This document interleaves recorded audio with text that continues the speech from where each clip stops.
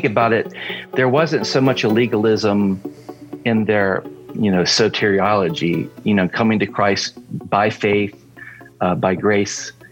And yet the legalism kicks in once that person becomes a Christian. Now there's a list of the nasty 9, terrible 10, dirty dozen list, that we all had, of things you have to check off that you're not going to do, things you should be doing. And it comes down into it's just performance oriented. And like Jesus said, you're whited sepulchres, but full of dead men's bones. Hey everybody, thanks for tuning in to the Recovering Fundamentalist podcast. Hey, before we get this episode started, we always love to come on and, as we like to say, banter. Brian, you've never used that word before you came on the RFP, did you? I'd never heard that word so much before I came on the RFP. I love it. It's just we can get all the commercials out of the way, but it's not just commercials, because we don't want you to skip over this part, because these are talking about some incredible sponsors that we love that help keep us on the air every week. And there's some nuggets on this every week. There's some great nuggets. You never know what to expect in the whole episode, but especially this intro. And this week we got called out for one of our sponsors being soap. Ooh. Yeah. He said, I'm sick of these trendy selling soap. Well, I can tell you what, this trendy smells good because of Free Life soap. Ooh. Yeah. You better believe it. I'm still pumpkin spicing. We haven't even needed a candle at our house. All I need to do is take a bath, sit in the living room, and we are at one with fall. Man, Brian walks in the room and everybody's like, It smells like a white girl. I've been banned from Starbucks. I walked into Starbucks and nobody ordered pumpkin spice. They just all followed me around. It was really weird, but pumpkin spice is powerful stuff. Goodness. Guys, I am still pumpkin spice free. I am too. I have not used it. I haven't even washed my hands with it. Yeah. I'm sure it's the most amazing thing in the world, but I don't like pumpkin spice smell. yeah, I don't know. It's not my favorite, but my girls tell me it's amazing. My wife especially loves the it. Free Life. So Yeah. And we love Free Life Soap. Free Life Soap is a great organization that started in Miss McCribben's garage back there. And she said, we want to live that free life that we found in Jesus Christ. It is a Christian-run organization. And so we love having Free Life Soap as a sponsor here. So go to the recoveringfundamentalist.org, click on the Free Life Soap tab, get 20% off of your order when you use the promo code RFP. And to all of our IFB listeners out there, guys, we know that you use a King James Version and you still use bar dial soap. Right. And the white kind that's not scented. And we know that you still use Brute for men that you buy at the dollar store. So, you can step your game up a little bit and see, your wife may like it. And if you have a beard, if you're one of those rebels that have a beard and you want some great beard oil, I'm telling you, it is the best beard oil I've ever used. They have black leather, they have cherry pipe tobacco, and they have Cuban cigar. Just peel the label off of it. Nobody will know what you smell like unless you sit by a reprobate. So if you're as secure in your manhood as you pretend to be when you're preaching in the pulpit, I challenge you to buy some Free Life soap and see if you're still a man. Yeah, I knew this pastor once. I commented, I said, hey, man, what's that smell you have on? He said, it's Burt 35. True story. So Burt leave 35. the Burt 35 and get you some Free Life soap. And if you are as secure as me, go ahead and feel free to use the pumpkin spice. It is fantastic. Hey, do you guys there it is. remember the obsession in the IFB?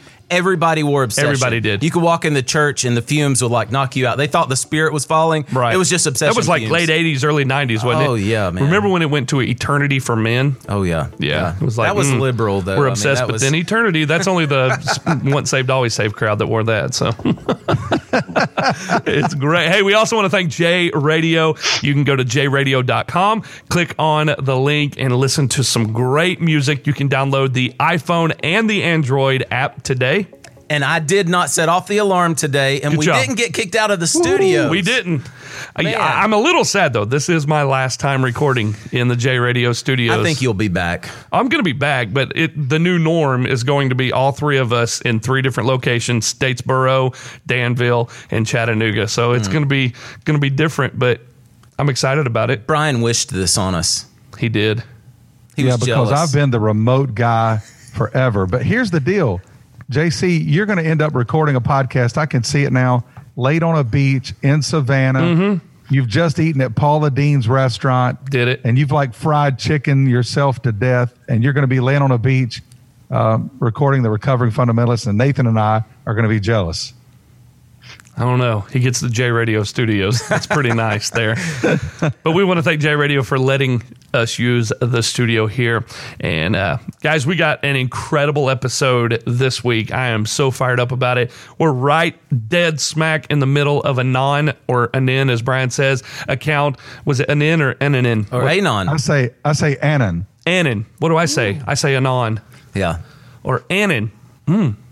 Anyhow, we're right in the middle of this account, October, and we've already had Fake Sermon. We've had Northwest Seminary. We've had the Wrestling Pastor. Woo-hoo. And tonight on the episode, coming to you real and in color, it's the man, the myth, the legend, the Twitter OG. It is Lloyd Legalist, and he is on the show tonight. I can't believe we've got him on the show, and I'm excited. It's going to be a good one. I'm fangirling. I am awesome. Too. I am too. Yeah. This is Twitter gold, Twitter royalty tonight.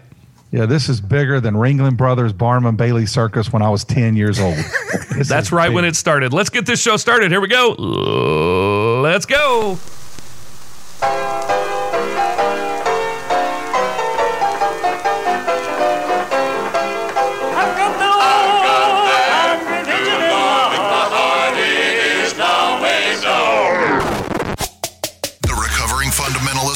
Starts in 3. You know what makes women stupid is college. Jesus was not a bartender. Hi, 2. You have lost your mind. Long-tongued heifers have given me a lot more trouble than heifers wearing breeches, and you know that. Say amen right there. 1. Let me tell you something, bozo. They'll be selling Frosties in hell for this boy. Put on a pair of pink underwear. Amen. I sucked my thumb till I was 14 years of age. Hi, man. Hey everybody, thanks for tuning in to the Recovering Fundamentalist Podcast. We're your hosts, Brian, Nathan, and JC. Hey guys, what do you get when you buy an eco-friendly container home from podlife.house? Well, you get plenty of wall space for that one TV that Larry Brown hasn't smashed with a sledgehammer. You get quite a comfortable space to relax in after a pastoral sheep shearing on a Wednesday night, and a full-size bathroom that even Steven Anderson could stand in and, create your own awesome space at podlife.house. Customized container homes, man caves, she sheds, office spaces, and so much more. It's podlife.house. Dude, the writers of that commercial are incredible, which is none other than Phil Kidd's son. Dude, that's awesome. They come up with some gold. And we got a lot of feedback this week about Steven Anderson. Some people were really glad to hear him on there. My favorite one this week was somebody said, I don't know what his obsession is with calling men males, because in Genesis chapter 1, it says, and God made them male and female. Exactly. He's like, what in the world? I don't get it. Well, that's what happens when you rant and you don't actually study the scripture. Exactly. Mm-hmm. You say things like that when you step into the pulpit and you're not prepared and you start ranting. And the more the crowd responds, the more you rant, and the more you rant, the more you rant. That's exactly what happened. He must literally never be prepared then. Ever. There's a difference in being filled with the Spirit and being filled with a Spirit. Amen. That'll preach right there. That's deep. Man. Right off the bat, just right into it. And we just want to give clarity up front. Folks that are listening to our intro, not one of us are on that intro. Somebody wrote in and said, I think it sounds like Brian that said college is what makes women stupid. I said, no, that was none other than Steven L. Anderson. But they said, y'all should go back from when you were IFB and put some of your sound clips in the intro. Whoa. Negatory. Not happening. How can somebody think that's me when I have a wife and I actually want her to love me and continue to live with me? And I have 3 daughters. And one of my daughters just graduated college, and the second one is in college now. Man, come on, people. You should know me better than that. I'm the one who takes the IFB to task, and you would think that's me. No. Hey Brian, I don't think it's you, but I know you mentor a lot of IFB guys. Are you feeding Steven Anderson his sermon content? I don't even know how to answer that question. Like, there's so many things that come to my mind. None I could say on the RFP podcast. Well, there's a world that Brian and I used to live in, the Southern Gospel world, and we want to kind of give a shout out to some of our Southern Gospel singers that are out on the road traveling the miles and the highways and the byways on their bus. And we have had this week quite a few Southern Gospel groups reach out and say, hey, we're listening to the podcast. And so I think it's kind of crazy. I guarantee you when we started this podcast, Brian, I don't know if you're like me, but we never thought that Southern Gospel groups would be listening to it on their Prevost. No, and I know we're not going to call any names, but man, I just have such an urge to sing. He is higher than the highest, greater than the great. No one will ever take his crown away. He's more mighty than the mightiest. He reigns from above. He's the all-time undisputed, undefeated champion of love. Woo! Perfect. Brian, you still got it, bro. No, man, I don't. You're going to get some offers from some Southern Gospel groups this week, I guarantee you. Are you ready to hit the road again? Never. There's more junk in my throat than a dumpster. Hey, do y'all think we have enough connections to get a special guest? I guarantee you, if we threw a trio together, we could get on somewhere. I want to have a special guest appearance at the NQC next year. I'm sure we can make it happen. Dude. Are you saying you're willing to make that a matter of prayer? Yes. Please let us sing at the NQC. We need a table next year. We'll sell our 8x10 glossies. Hey, I do want to say thank you guys for having thick skin, because we made all kinds of like jokes and said things about Southern Gospel groups, and they're still listening to us. I think if anyone has thick skin, it has to be Southern Gospel groups. We do want to thank those groups that are listening. I mean, this week, the Collingsworth family, Greater Vision, the Ball brothers, Daniel Ball. Man, thanks for reaching out. There's so many of them out there that are listening. I know Joseph Habedank and Brian Walker. I mean, that's just a few that have reached out. We want to thank y'all for what you're doing out there, and just continue to listen to the Recovering Fundamentalist podcast. We hope we didn't just cost you some gigs. It's going to happen. By mentioning your name. That's funny. No danger. Well, one of the reasons those Southern Gospel groups are reaching out is because there's this crazy dude out west that is talking about them and talking about how horrible they are because they travel and sing Southern Gospel music. And I think, Brian, you've got some of his tweets this week, didn't you? Oh yeah, he's been on a rampage. I just thought I'd read a few of these. I feel like there needs to be like an introduction song. Like, JC, can you give me like some kind of an introduction song? It needs to be like moments of tweeting with Bill Reeves. Everyone understands that the recovering fundamentalist crowd are admitting they are sick. They clearly have been infected with bitterness. Let's pray for their complete and speedy recovery. We probably shouldn't spend much time around them. Man, isn't that so? It's just such a blessing. So if being canceled by recovering fundamentalist is the new badge of honor bestowed on an IFB pastor, it simply confirms that the devil has not changed his methods. They always hated standards, soul winning, bus ministry, and the King James Bible. Nothing new under the sun. Man. How did bus ministry make its way into comparing with the King James Bible? I mean, they're right up there together. That's just weird. And then now, I don't know if you feel like a drum roll is in order, but this is the cherry on top of the sundae. Are you ready? Purple hair, cross-dressing, skinny jeans, CCM and SGM, KJB abandonment, IFB hating, recovering fundamentalist, and cancel culture are all marks of spoiled children who are running from facing their failures. IFB accepting their acting out makes their whining relevant. It isn't. Bill. Guys, I think I'm going to go sit in a closet by myself for about 30 minutes and reflect. Lament. On my hurt feelings. Okay, I'm over it. Never mind. This has been Quiet Reflections with Bill Reeves. Well, what I love are the 13 likes that he actually received. And I feel bad because I just picture him right now calling his wife and saying, honey, make sure and go on Twitter and like that that tweet. It's only had 4 likes. And then I'm sure he forced his staff to like it. I just want to know how you have access to those, Brian, because I know you've been blocked. Oh, I'm blocked, but where there's a will, there's a way.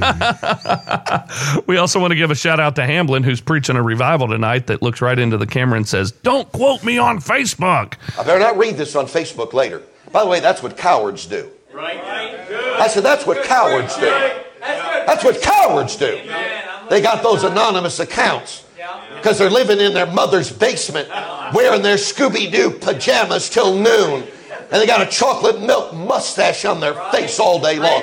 Internet terrorists with their fingers. You're a punk is what you are. In Jesus' name, that's what you are. Don't let me read this on Facebook. Well, we're not, because Facebook was so 1990. Hey, don't talk about old people's social media, brother. Hey, speaking of social media, tonight it's Twitter Anon Account Wednesday, and we have the man, the myth, and the legend all wrapped up in one. It's Lloyd Legalist on the show with us tonight. Lloyd, welcome to the RFP. Well, thank you very much. I appreciate it. He's got the voice box. The voice, yes. Got to do that. Well, thank you for having me on, guys. Yeah, I just want to say right out of the gate, you are brilliant. Your comedic ability is exemplary. If there were going to be a monument in the Smithsonian Institute for incredible Twitter humor, it would be dedicated to you. I'll second that. Too kind. You guys, I can see you've already cashed the checks I sent you. So Yes. Thank you very much.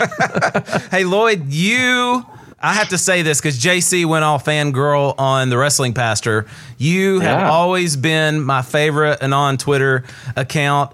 And you were the first one I followed years ago. Wow. I appreciate all the humor. You were really the first one that showed me it was okay to have humor about our past and our experiences. Wow. So I am really one of your disciples. I think I need to be able to claim that. And this is what happens when you say things that make light of the IFB. It results in the Recovering Fundamentalist podcast. So I hope you're happy with yourself. I burst it without knowing the movement. So, yeah. I will say this, though. I thought your demands to appear on the RFP were a little over the top. JC, you sent those to us. I think it'd be great if you read those so that people could know what we went through to get the royalty Lloyd Legalist on the RFP. Yeah, this was the response back when asked if we could come get him on the podcast. He said, I would need my dressing room cooled to a perfect 70 degrees upon arrival. Was that good, sir? Everything good there? It was perfect. Okay. Thank you. And then as a reminder, per the contract writer, in honor of Eddie Van Halen's recent passing, we needed all the brown M&Ms to be removed from the dressing room candy bowl. A beautiful man of God chair that would be fitting for someone of my calling and caliber. It must be the kind of platform chair the preacher sits on during the announcements and glared at those who've gotten behind on their tithe. A functioning Coke slushy machine, one chilled tub of Breyer's mint chocolate chip ice cream, fried chicken warm, 12 1-liter Fuji water, 1 plate of cheese, non-smelly, Fiji. Fuji is televisions. Fuji. Or it's Apple. Fuji. Fiji. It's Fiji. Whatever. It's Fuji. It's a nin too, right? What is All right, it? here we go. Fuji? I thought it was Fuji. Fiji. Hang on, It's I've got to Fiji look water. it up. It's Fiji. Fiji. 12 1-liters of Fiji water, 1 plate of cheese, non-smelly, non-sweaty on ice with whole wheat, healthy crackers, 3 recent editions of the Sword of the Lord magazine, signed frame portraits of the late Dr. Oliver B. Green, Dr. Jack Hiles, and Sergeant First Class Gomer Pyle to be located just above my dressing room mirror. A written heartfelt apology from Brother JC that will read on air, admitting his error and saying that the Wrestling Pastor was his favorite Anon account. JC must confess Lloyd Legalist to be by far his favorite Twitter account. And as JC reads his confession, I would like there to be a certain Holy Ghost anointing tremble in his voice that turns into a full-throated well right when he says the climatic words, "Forgive me, Lloyd, for I have sinned." When I need this to be signed and notarized in public. Well, Lloyd, I hope we've met all of your demands. And once it climaxes with that apology, as the tears roll down your face, on I have sinned, it is going to be perfect. You guys got everything else right. I'll pray about that. That's a pastor's no, right? Yes. That's how it is. Well, Lloyd, tell us a little bit about your history, a little bit about how you were raised. Were you raised in the IFB? What is your background as a person? Yeah, my mom and dad got saved in a Baptist church that probably people would consider fundamentalist, but the pastor was a schoolmate of, good gracious, Mr. Falwell, Dr. Falwell, the late Dr. Falwell, not his sons.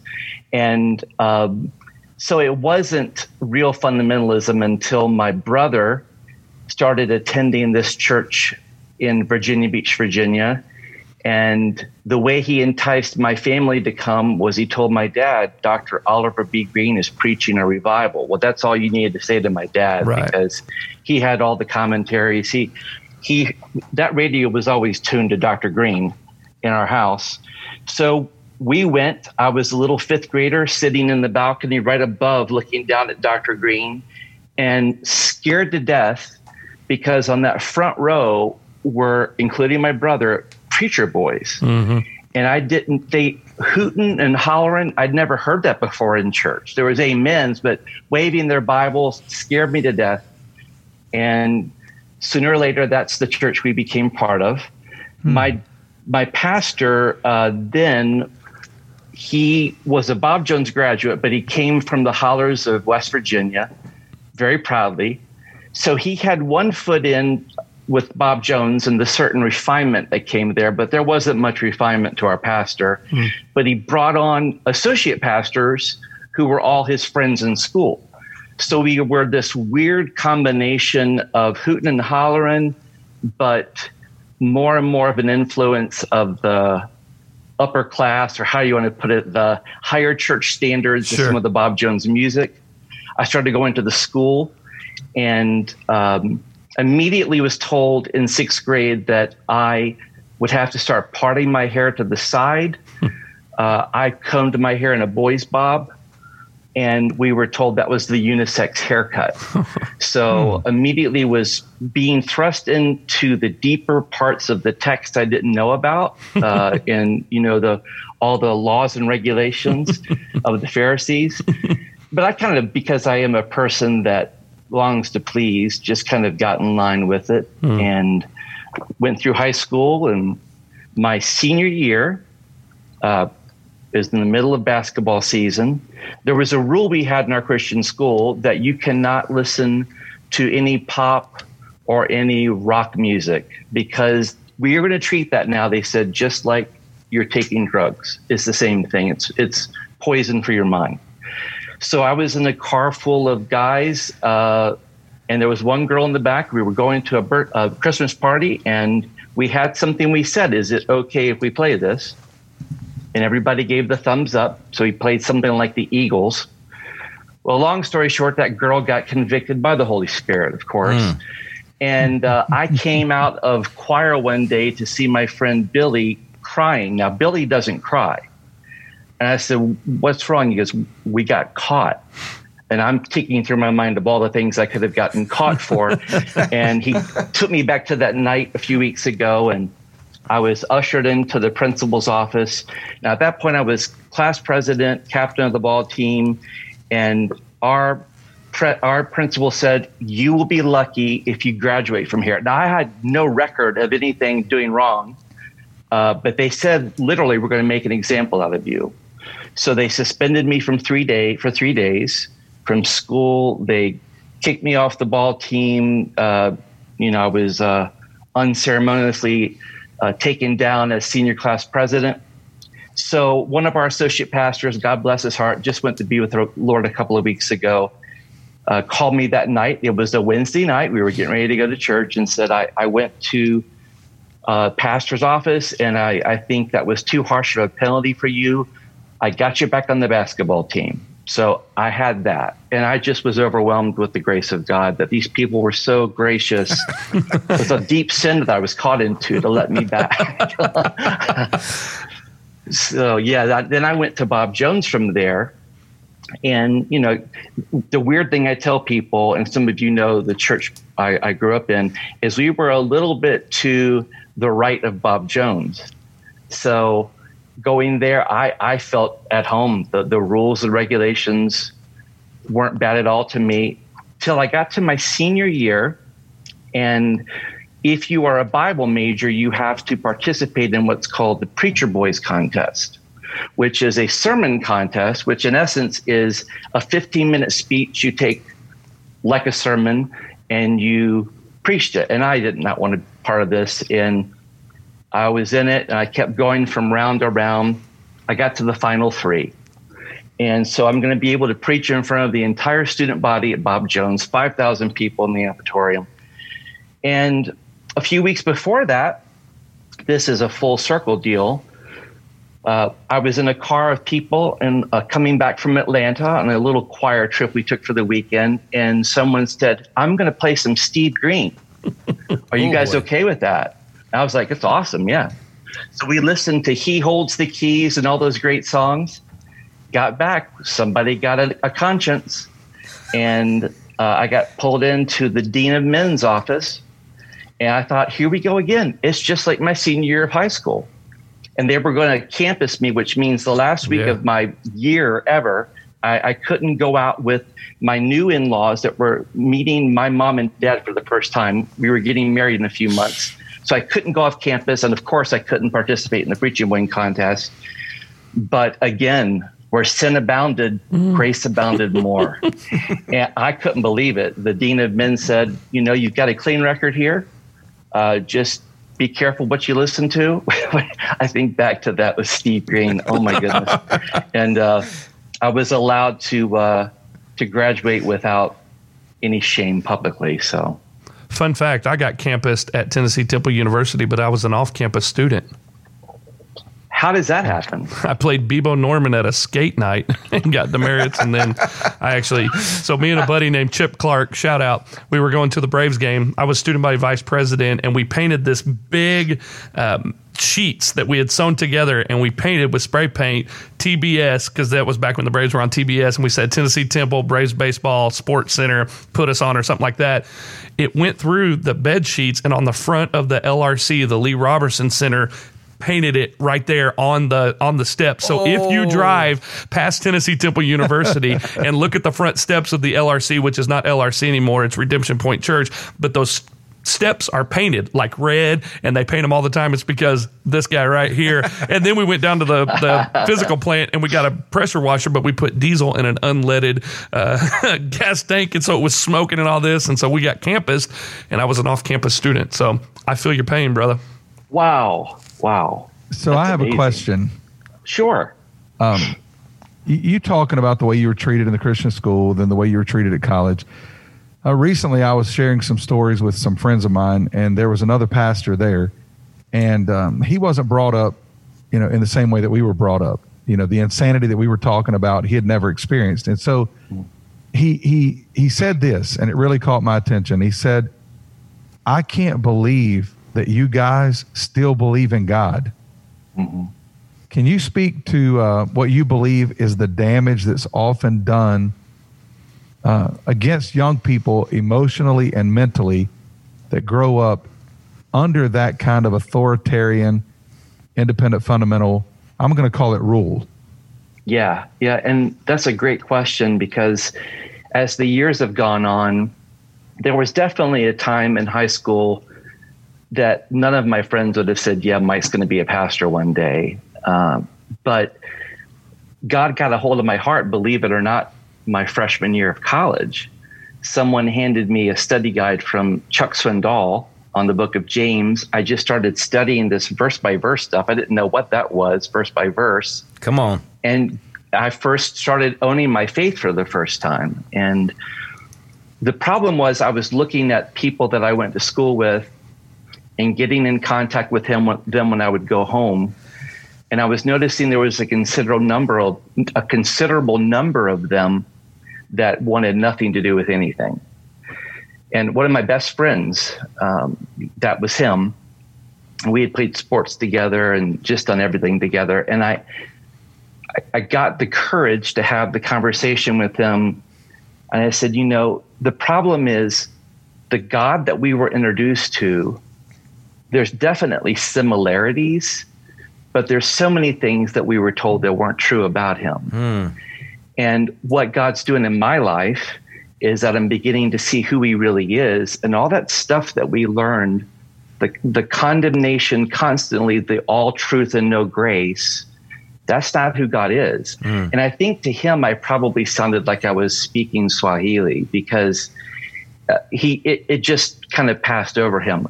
So many of those kids, they just assumed that's who God is and made a decision at some point, I don't want anything to do with that. Whether it be camping out on all the hypocrisy that we saw or the condemnation, whatever, they just said, that's probably true and I don't want it. So now that you get into the cutting edge technologies like social media, especially Facebook, and I begin to make friends with them and just see a lot of destruction that some of them have experienced in their lives, and they just they can't put those two worlds together. They don't want anything to do with what we had, and to try to tell them that there's something else out there. I think a little bit of it sounds like maybe I've joined a cult. So I don't want to speak for all of them, but I've seen a number of them that just stay away from everything because of it. But I've seen an awful lot of them that had journeys similar to mine, where somehow, some way got a hold of them, and they began to understand there's a whole world of Christianity out there that we had heard condemned as the neo-evangelicals. Yeah. And I think we were the last people using the word neo-evangelical when I was at Bob Jones, So they begin to understand, this is, I can enjoy my Christian life, and there is grace as well as truth. So one of the most impactful emails that we've received that has just burned into my memory was a girl that said, it wasn't that I stopped believing in God. I just believed that God didn't like me. And I thought, I guess I'll just do whatever I want to do. And I think that's the story of so many people that just thought, there is a God, but I can never measure up. He doesn't approve of me. And no matter what I do, no matter how hard I try, I'm never going to get there. So just, do whatever you feel like, and just know you're going to end up in hell one day. And honestly, that's why we started this podcast, was for a lot of the people that feel just like that. Because I remember, Nate, when we sat down back in December, we said, who is the target audience, And then with Brian, where we've been talking about is it's those people that feel just like that can't meet up to a standard. And so they just walk away completely. Yeah. That's one of the things, to be honest, I've struggled with in my walk with God, is learning more and more about who he is. And I still, to this day, when I hear someone talk in terms of God doesn't just love you, he likes you. And he really enjoys you, and he delights over you. Reading something like Piper's book, I was just, what is this? I mean, I know it's true theologically, but existentially or emotionally, there's such a disconnect between the head and the heart that I think God is still continuing to work on with me. So, well, I think what you're saying is what I've been saying to a lot of people and what I've been witnessing a lot of. It's a lot easier to get out of fundamentalism than it is to get the fundamentalism out of you. Ooh, that's good. That's good. There are a lot of people who leave the fundamental movement, and yet for years and years and years and years, they battle the condemnation that they feel every time they fail. They battle the doubts about their salvation. They doubt whether or not God really loves them. They live under this idea that everyone else is better than them and everyone else is more deserving of God's love and deserving of heaven. And we all know that if it's dependent on being deserving, then none of us are ever going to inherit anything that looks like eternal life in heaven. Yeah. And I just think there are a lot of people, they get away from fundamentalism, but they live under that oppression, a lot of them for the rest of their lives. Mm-hmm. Yeah. You think about it, there wasn't so much a legalism in their, soteriology, coming to Christ by faith, by grace. And yet the legalism kicks in once that person becomes a Christian. Now there's a list of the nasty 9, terrible 10, dirty dozen list, that we all had, of things you have to check off that you're not going to do, things you should be doing. And it comes down into it's just performance oriented. And like Jesus said, you're whited sepulchres, but full of dead men's bones. So, but I think that's a cul-de-sac. I think they end up turning around in the cul-de-sac and driving back over salvation, because soteriology is affected when every single time you fail and you hear this preacher preaching and he's making people who fail and who doubt and who get lost along the way, that if you've ever doubted, then you're not saved.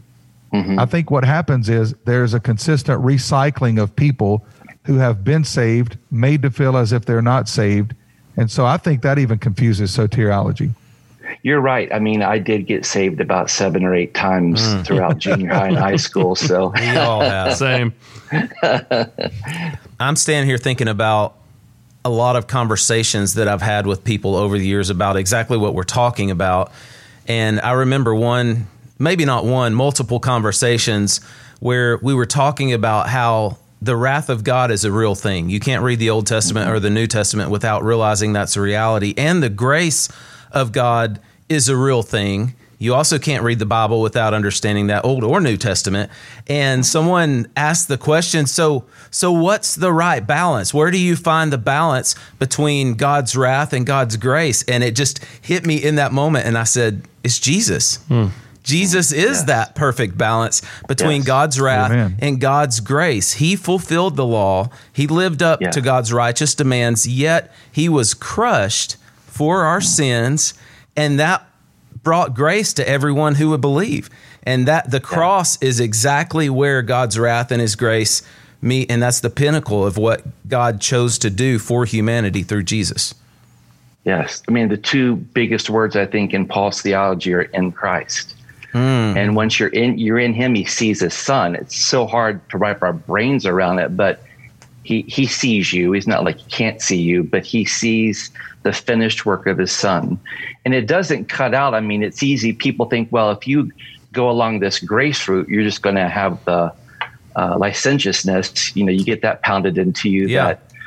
But you understand then that there is not a tension, but that balance that John says about Jesus. He was a man full of grace and truth. Yeah. And so when you're in Christ, positionally, you're seen as perfect. That's why Paul can call the Corinthians saints in the beginning of 1 Corinthians. But practically, that's where we are working out our salvation in fear and trembling. But to do so with a God that actually loves and likes me, that's groundbreaking. At least it was for me. So I love that you just brought up the idea of being in Christ. There was a Southern Gospel group. Guys, I don't know if you ever were in services with this group. It's a family called the Rochesters. And they used to sing at a lot of the camp meetings and revivals. And it was after I had left fundamentalism. Maybe I was with my dad in a service, but they were singing. And they sang a song. And in that song, there was a line that I've never forgotten to this day. That God doesn't see who I really am because the Son, the S-O-N, is in his eyes. I just love that idea of that's good. Jesus Christ glaring in the eyes of God every time he would look at me, so that instead of seeing me, he sees the Son because I am in the Son. I'm so glad you brought that up. Amen. And there's a lot of people out there that'll latch onto that and say, okay, so you just believe you can live any way you want to, like Lloyd just said. But we do still believe Romans chapter 7. He clearly Paul clearly addresses that even though grace abounds, that doesn't mean we just go out and live in sin. Anybody who can go out and live in sin without any consequences or without it affecting them whatsoever, we have legitimate reason to question their salvation. Yes. But I don't think any of us are as perfect as we would like to convince other people that we are. And we all struggle to a level that if it were brought under a microscope, we all need God's grace every moment of every day. And we fail him every day. But his Spirit in us enables us to walk. So, I'm thankful for that truth. And one of the things that you do is you highlight through the Lloyd Legalist account what Nathan just said, our faults. So what led you to start this Lloyd Legalist account? Well, it's interesting. I had pastored in a number of states. I had, please forgive me, God, left the Baptist movement. I went to seminary at Grand Rapids, what was called Baptist Seminary then. Now it's theological. And back to my early days at Bob Jones, I'd loved the teaching of Chuck Swindoll and knew he was Evangelical Free Church. So I met a girl from California at Bob Jones, and she didn't fit the criteria that I thought, but you should to be spiritual, but she just really had this walk with God. So I had that bug in my brain about Evangelical Free. Long story short, I pastored for 15 years in the Evangelical Free Church, 4 of those in Florida, just outside of Jacksonville, and 11 in Maryland, just outside of Washington, D.C. My mom had been sick for a number of years with an incurable lung disease, not to do with smoking. Listen to me insert that like a fundamentalist. She wasn't smoking, praise God. I had to cover her. But so she was in hospice, and it's another podcast or another something.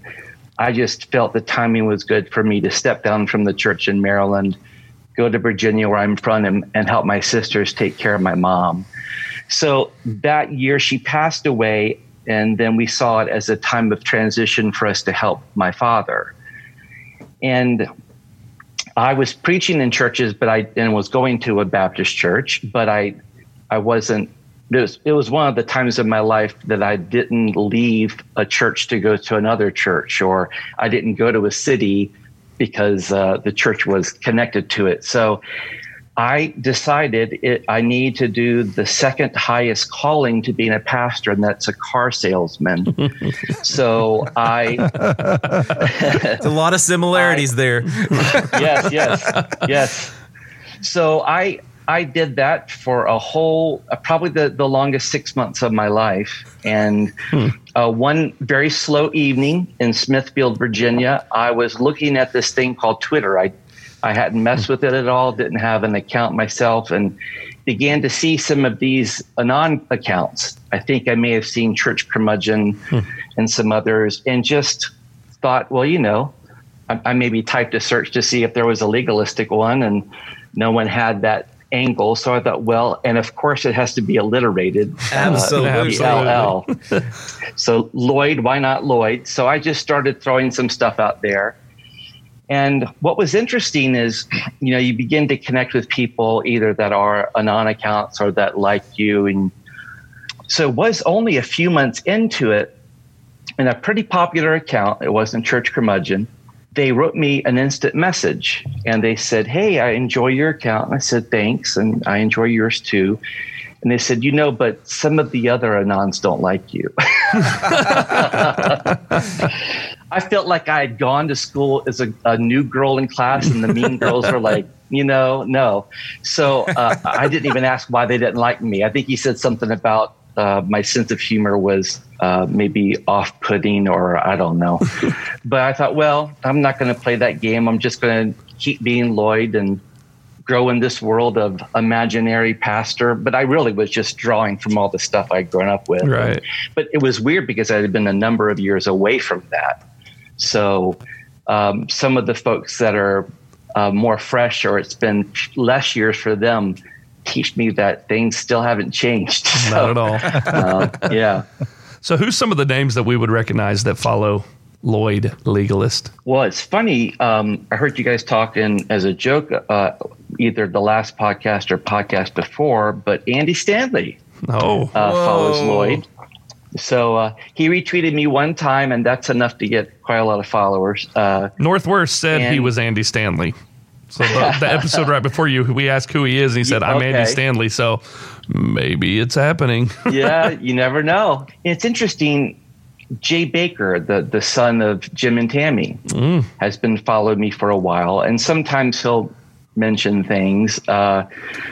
Josh Harris was following me, I think, when he was still probably in seminary in Canada, and he stayed with it through his sad transition of his journey right now. Did he kiss you goodbye, or is he still following you? No, he didn't kiss me goodbye. Oh, all right. We're still dating. That stupid book. Recording. It was something that he came into understanding. It seemed like of the pitfalls of that book, and then boom, the whole thing was like, yeah. Now I'm, That was the Bible when I was in high school. My parents wouldn't let me date. They're like, read this book first. I was like, dadgummit. To court her. And then when I got finished with high school, they're like, still kissing, dating goodbye. I was like, he wrote a sequel? What? Come on. You're killing me. Do you know how many times God broke up with me in high school? God is telling us we're not supposed to date. Dadgummit, why do you hate me, God? Well, you just are learning you don't practice on anybody else. Amen. That's one of his phrases. Don't practice. Don't practice. One follower that I've gotten in trouble for, Brian Houston, the founder of Hillsong, because there had been a few times he has tweeted something that people actually looked that I liked it, and were like, "How in the world can you like anything he has to say?" And I was like, good gracious, calm down.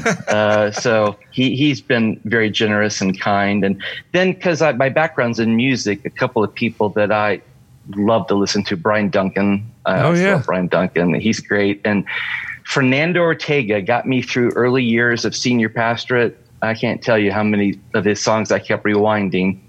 And he follows too. And of course, our president of the United States follows me. I'm just kidding. Oh, that would have been awesome. I do like Brian Duncan. There was a song back when I was in high school called "A Heart Like Mine" is one of the songs that Brian Duncan sang. And I'm a radio host at Moody Radio in Chattanooga, and we played that song last week for this show, and it came on. I was like, that just took me back to high school right there. "A Heart Like Mine" with Brian Duncan. He's got a very unique voice. He does. Powerful voice. Did you sing? You said you had a background in music. What did you do? I went to Bob Jones with a music major, voice proficiency. Okay. And so it was about my junior year that I really felt God tugging at my heart. What happened was I started doing weekend ministry in nursing homes, and I always did that leading to singing. And then one of the guys who spoke must have been absent, and I started speaking, and something happened where I enjoyed speaking and teaching more than I did singing. And I thought, there's something about this, and that hunger grew and just exploded. So I actually, my first church experience of a Grace and Truth church was when we started going to seminary in Michigan, and they said to me, will you come on as our part-time worship leader? And I said, no. And they said, why? I said, because I don't want to do that the rest of my life. That's not fair to this church. And they were like, look, you're in seminary, you're cleaning offices right now. Why don't you combine your academics with being in a healthy church? And they were so right. And that was such a great opportunity. So that was the last church I was doing worship with. So can we add the Lloyd Legalist Greatest Hits to our RFP merch store? Yes, that'd be great. Just send us a 3-song EP. Does it have to be Christian or non-Christian? Whatever you'd like, buddy. Secular or sacred? I'm sorry. Well, I just want to know if you gave up being a worship leader because you felt really convicted about syncopation. Your frontal lobe finally developed. That was a great journey too. And God again put me in that church. I think I heard someone on your podcast say only the people that came from the inside called it CCM. Regular folks just called it Christian music. So, but we actually had a concert series at our church, and I had a team of people, and we brought in some really great acts. I mean, in those days, Point of Grace, Phil Keaggy, and PFR. Wow. So it was amazing just watching that kind of talent up close. So. Yeah, so it is cool when you have groups in like that, and not only are they talented, but they're real. And one of my favorite groups, as a matter of fact, they're on my J Radio playlist. By the way, my playlist is the most spiritual playlist for all of our listeners.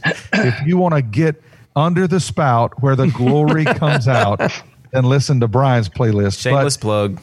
We had Shane and Shane in a little while back. Woo! And those two guys are just so real. They love Jesus. Amazing. And God's word is a part of who they are and what they do. As a matter of fact, this is something that no one has ever heard about before. But right before the concert started, we were sitting up in my office around a table, and we were all praying together. And they asked me to lead them in a worship song. Whoa. So there's only the three of us. So no crowd, no lights, no amplification, no anything. Just sitting in my office. And I started singing one of the old hymns, because it's just a hymn that had really been ministering to me during that season.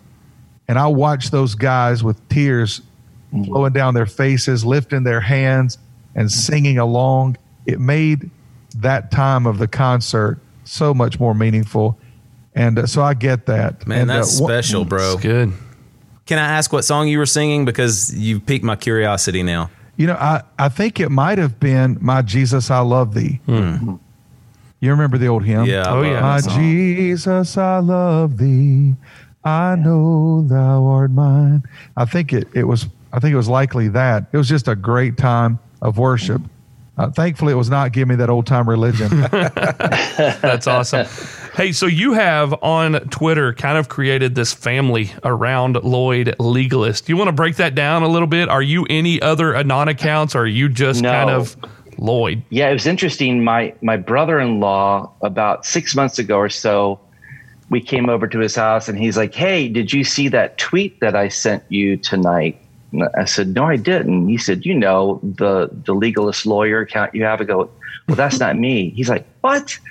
He goes, no, that's you, right? I said, "No, all that family is not me at all." And it was weird because I don't know how it started, and I don't want to say so as not to offend anyone who thought of it first, but I ended up having a wife, 2 sons, one who was a prodigal, Obadiah, and then another good son.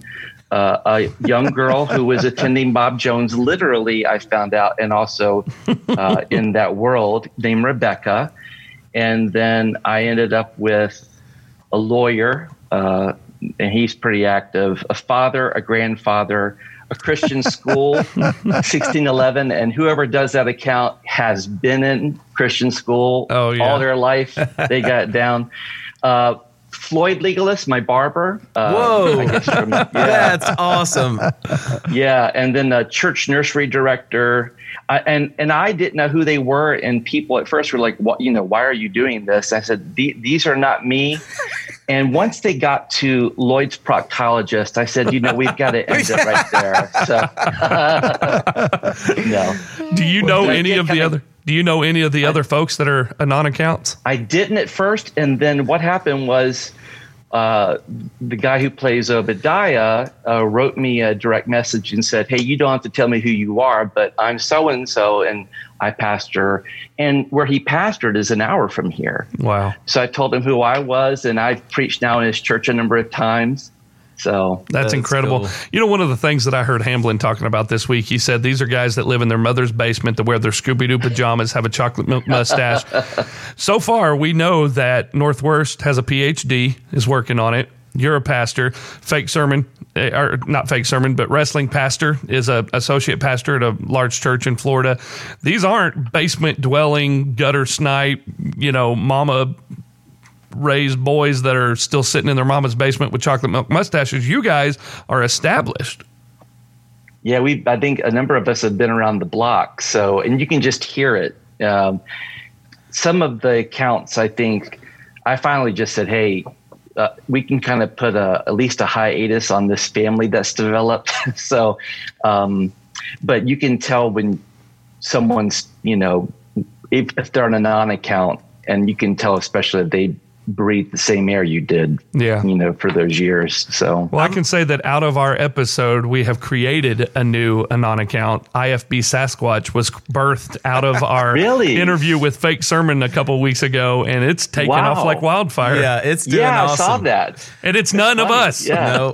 I was wondering this week how good Nathan Rager felt that his hero, John Hamblin, the real John Hamblin, basically stole his quote that he used on the Recovering Fundamentalist podcast and just doctored it up a little bit with the Scooby-Doo pajamas. Oh, my goodness. John Hamblin literally quoted Nathan Rager. Congrats, Nathan. And I think John Nathan did a Hamblin. better job. Yeah. Nathan did a better job than John Hamblin did. So. Well, Nathan takes all of Phil Kidd's quotes and Tony Hudson's quotes. I mean, he literally quoted this week from our intro, Jesus was not a bartender. Did you see that? Did. So, hey, good job, Nathan. Hamblin is still in your content. I really, really thought, without any irony here, I really thought Nathan's account, I was praying to God that he was a non.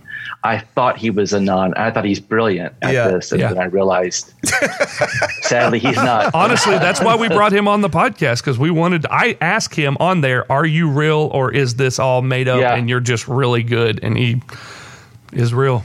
I think it's about time for another Nathan Rager input into the, like, we should call him right now and be like, hey, do you have anything to say to Lloyd Legalist? We have let's do a non-account on. Nate, you may be onto something. Let's call him real quick. Come on, Nathan. Come on, Nathan. I just texted him and told him we were trying to FaceTime him from the studio. I'm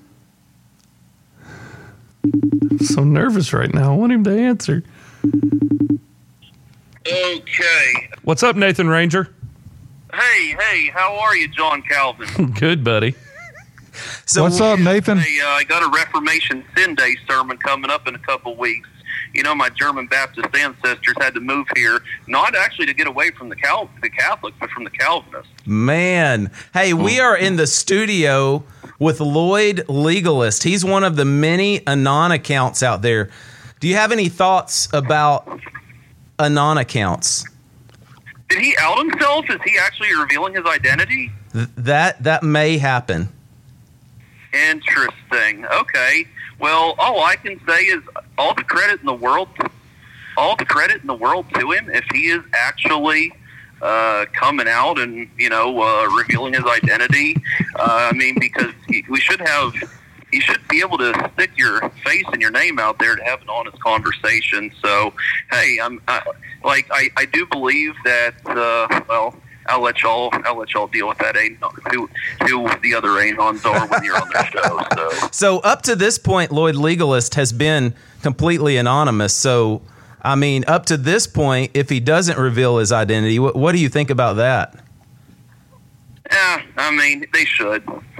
I don't know. I mean, like, hey, JC, at the end of the day, it's like this. You went on and you said that you're not a troll because you reveal your names. Trolls hide behind Anon accounts.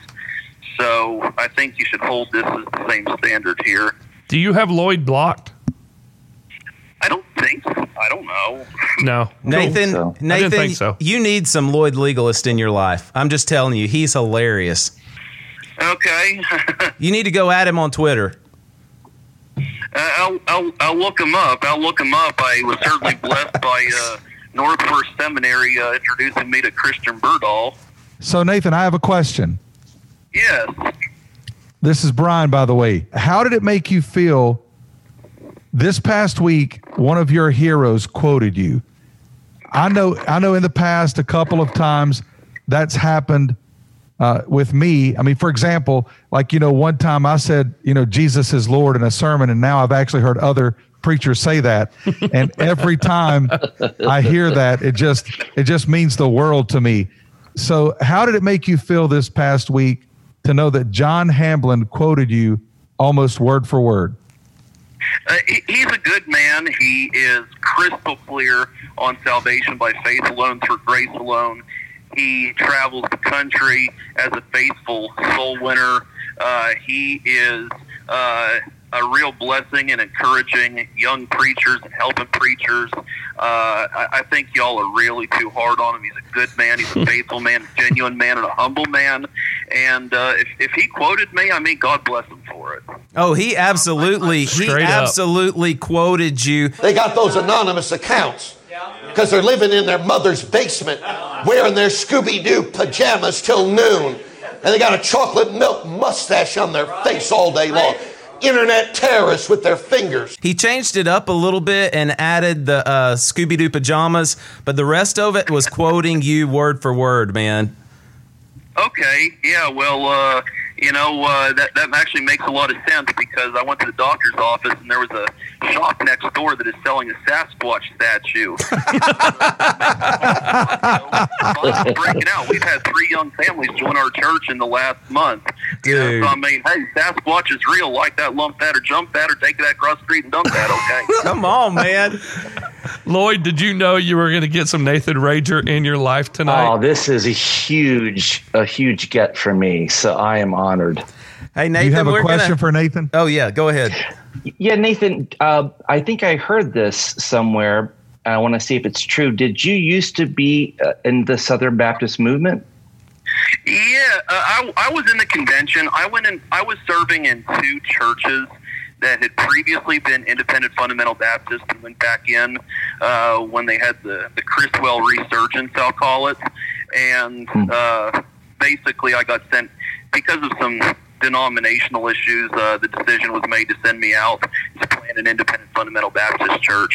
But on my way out, I did introduce a floor motion and asked the question in a Q&A on the convention floor in 2018. And there's a fella, I think he might be the recording secretary of the convention, on an episode of the SBC History podcast about J. Frank Norris, that I was the modern day J. Frank Norris.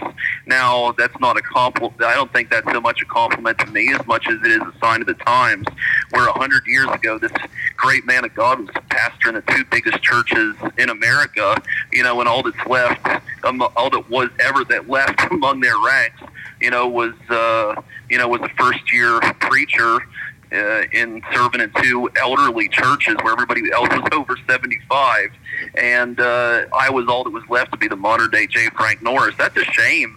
I mean, because he took a stand against evolution, against textual criticism, higher criticism. He stood his ground. I mean, we got to stand our ground for God's word. Hey, Nathan? Yes. Bro, thank you so much for agreeing to come on this episode tonight. I hope you'll listen to it coming up soon on the Recovering Fundamentalist podcast. Hey, let me just say one more thing to you, because I want to reach your people, just go beyond y'all, okay? This is going to take 30 seconds. Go. Y'all are also on the subject of defending some people. These camp meeting guys, they're faithful, but the Southern culture is, the houses are too far apart for door-to-door soul winning. When you have these big revivals and camp meetings, you get people in, you have to preach repentance to the lost, salvation by faith alone to the lost, repentance to the backslider, and you have to preach, stay in the course and up in the commitment to the faithful. And that is a hard thing to address that many messaging to that many people in one sermon. And I know it gets a lot of convoluted, but it's not legalism. These are good men who are really trying to reach people for God, and they don't have the luxury of those of us in urban ministry who can go out soul winning in the community and have discipleship in the church. It's not like that for these guys. So just, try to take it easy on them, okay? Awesome, man. Thank you so much. We appreciate it, Nate. Hey, yes, sir. Bye, Nathan. Hey, Nathan. Take care, Nathan. Well, there he is, Nathan Rager, everybody. Wow. You didn't know you were getting an Anon and a Rager rebuttal tonight, did you? Oh, my goodness. Lloyd, do you have any thoughts? Well, I'm just still mulling over the modern day J. Frank Norris. That's huge. So Lloyd, he is real. There's his voice. We tried to get him on video, but that didn't work. But Nathan Rager is real. I believe it. I believe it now. So your humor is hilarious, and it's funny to go from Nathan Rager to humor. But this past week, you had me laughing. You had this tweet where it's a little child coming up out of the snow, and you said, and another Canadian is born. Yes. So what is your favorite tweet ever? And how do you come up with that stuff? Well, the interesting thing is I've said it a few times, but my humor is kind of off the wall and at times dark. The kind of humor I like the most.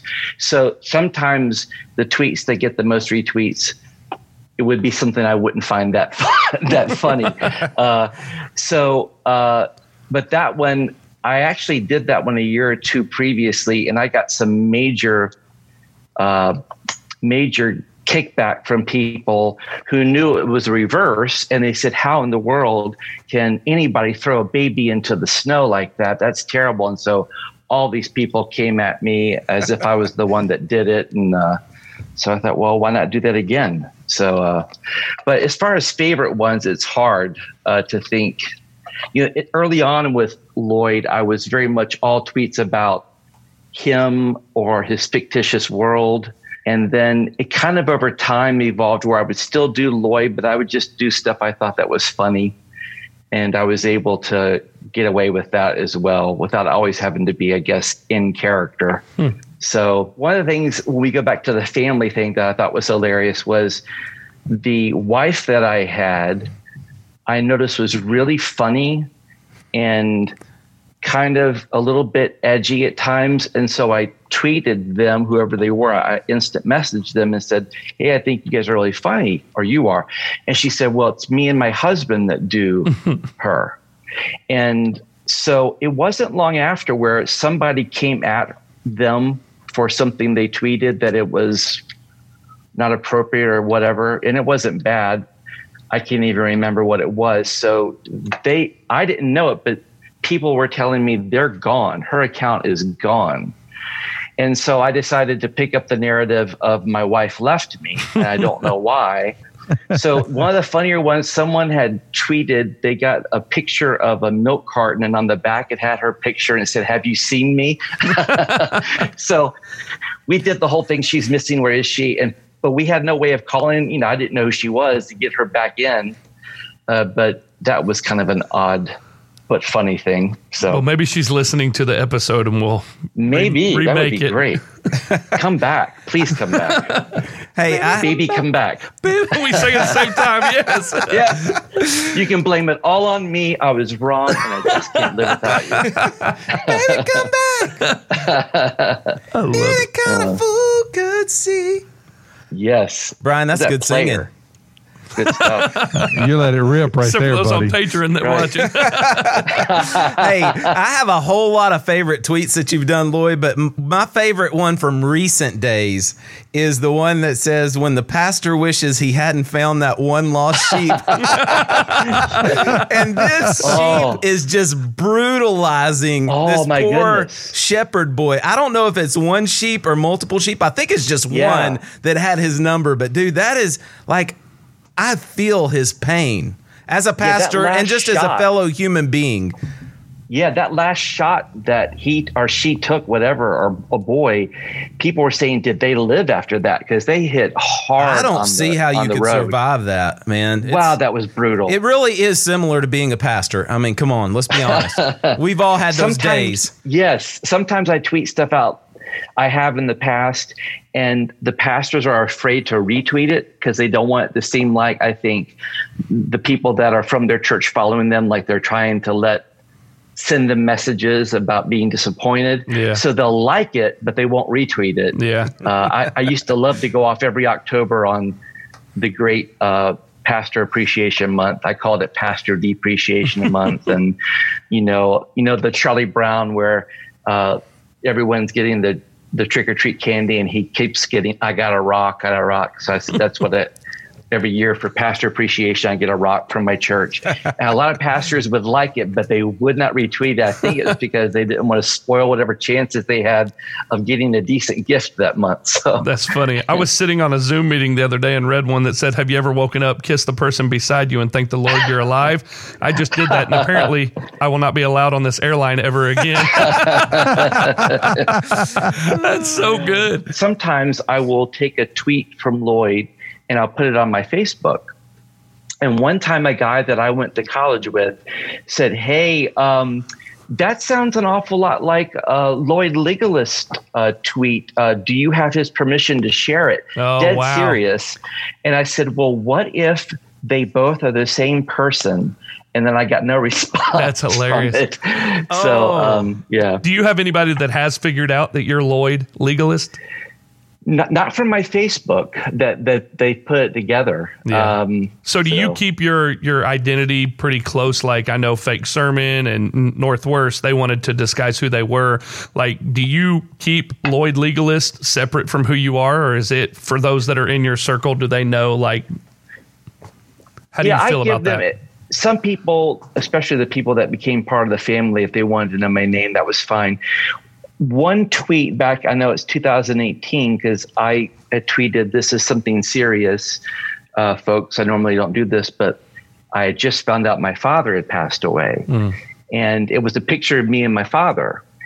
And the first person within minutes that instant messaged me was Church Curmudgeon. And I thought that was so kind of him, just so kind, the things he said. And I saw a lot of people were retweeting it or quote tweeting it by saying, "Hey, this is," even sometimes people that goof around a lot, their real life comes through. So if someone wanted to do a reverse Google search, they could see my picture. But early on, I made a joke about my real account doesn't get, hardly any followers. And I may have put, I think, a link to it, and it still didn't get followers. So, hey, I don't care. Well, that's because your real account doesn't have a cat walking across a TV stand, a guy doing sit-ups under the TV stand. The TV falls on the guy's head. The guy is writhing in agony, and then the guitar falls on his head. It doesn't have a slide that's actually a cheese grater with a little kid going down it instead of "This was 2020. Yeah, people are like, I don't really care to hear the serious stuff you have to say, but Lloyd's funny, so let's keep it that hilarious. way. Hey, Lloyd, it's been said a lot that God definitely has a sense of humor. And I think that's obvious in how he created us, and we're created in his image, and we love humor. And yet there's a lot of people in the world that we left behind that seem to think humor is a sin. Yeah. Especially if you talk about things that are sacred like church or sermons, and it's almost like it's this sacred cow. Can you talk to us a little bit about how healing humor can be, and maybe give a little bit of a rebuttal for people who basically say we're being sacrilegious by enjoying the humor that God has given us?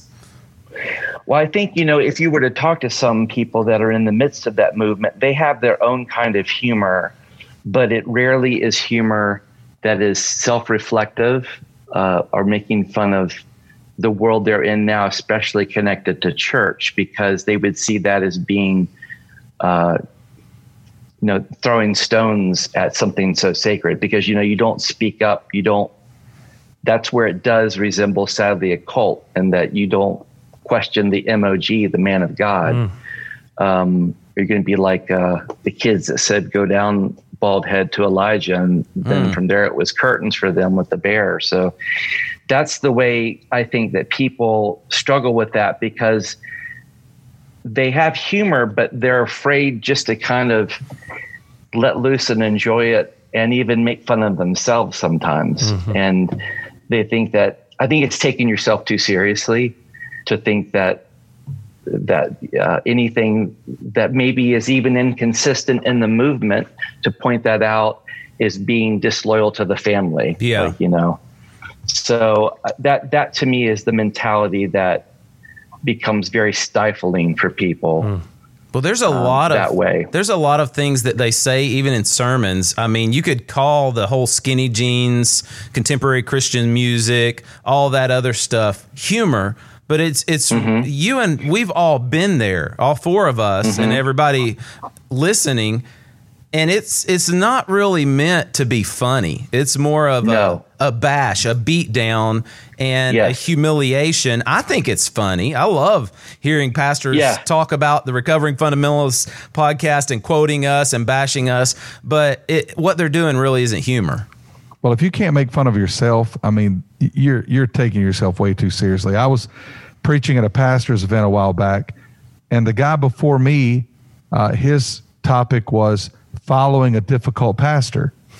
Well, I stood up, and at the beginning of my teaching, I talked about all of the mess that I inherited from Hope Church's previous pastor, and just talked about what a big mess he left me.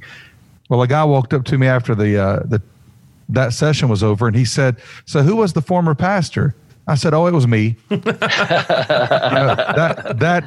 younger idiot left me more mess than you can imagine. Good gracious, yes. I look back sometimes, and some people struggle, I think, with living in anxiety about what's going to happen.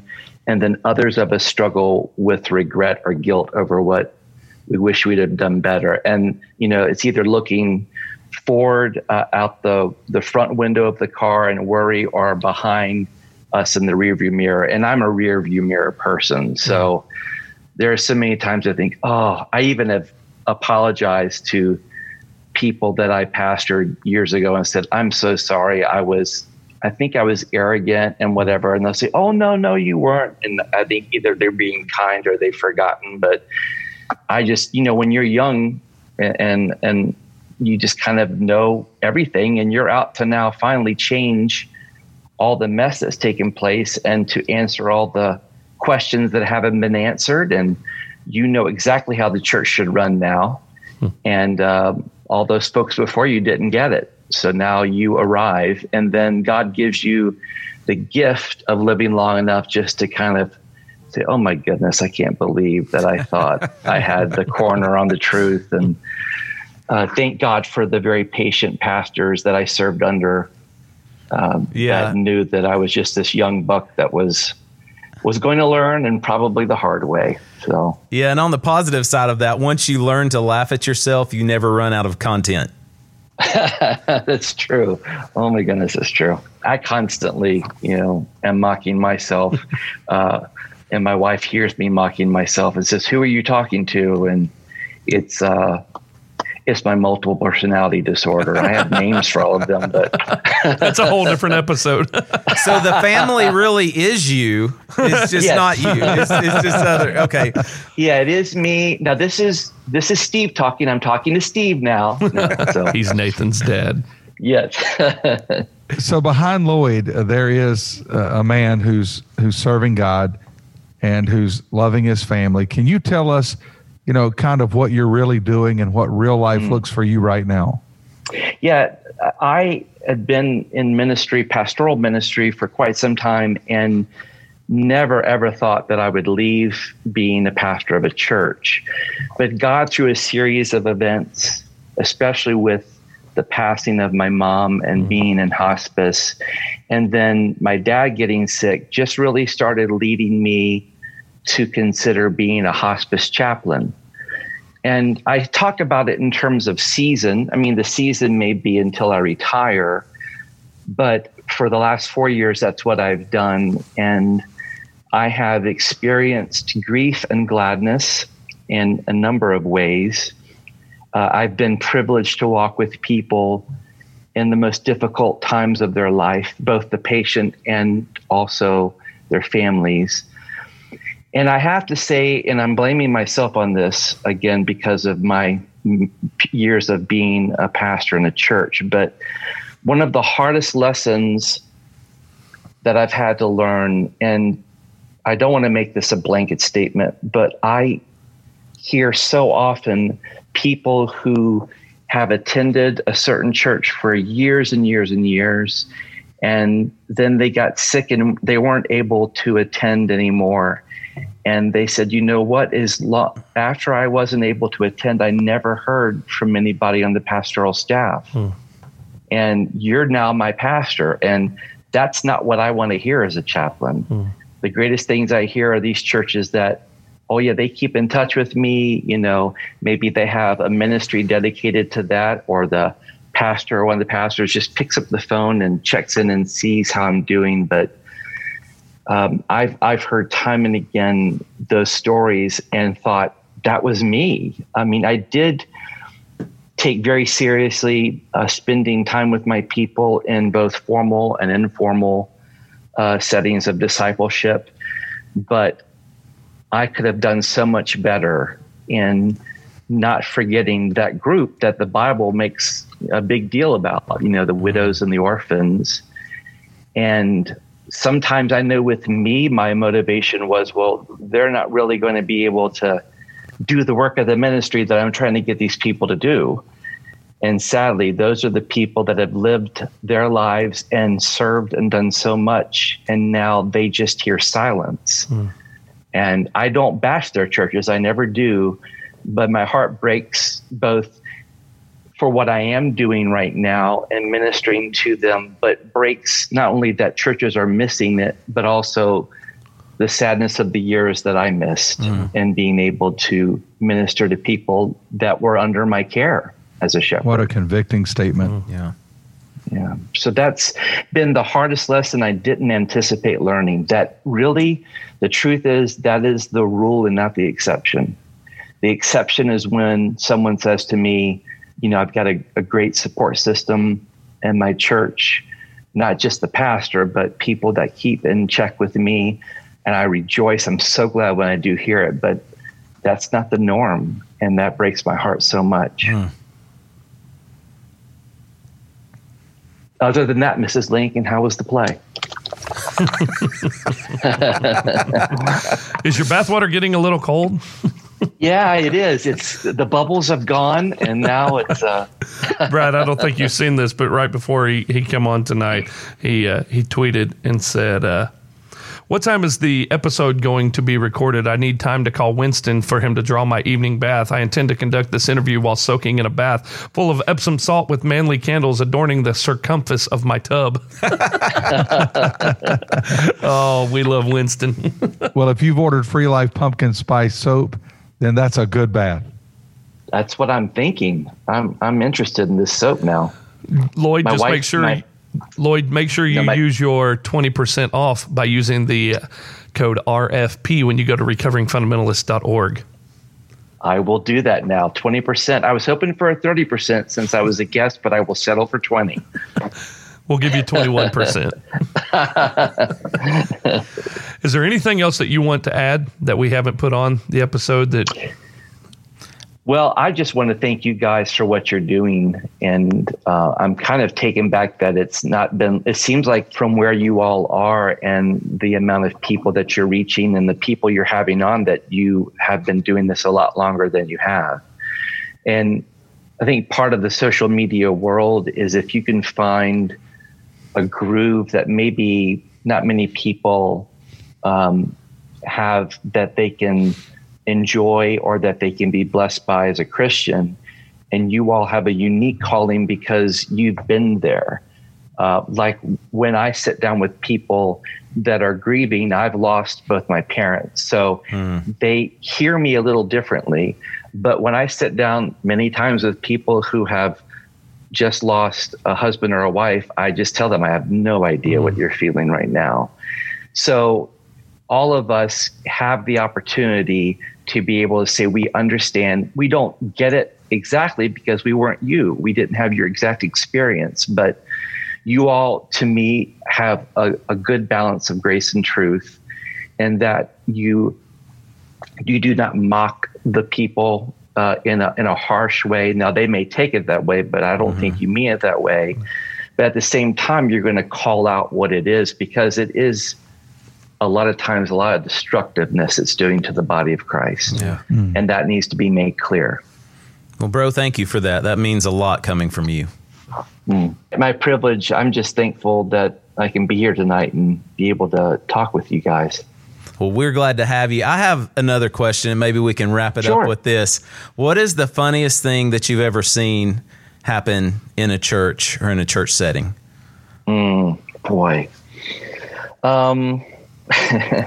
Well, I think about it as an early kid, the choir on a Sunday morning being there, and the pastor after the service baptizing a lady that was, as the Sears catalog used to say, husky.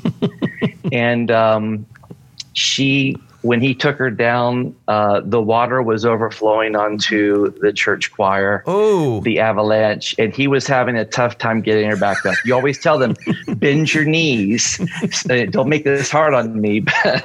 So that, as an early kid, that was a great memory from funny things that happened. And then working in music, I know people that can't sing and they know they can't sing.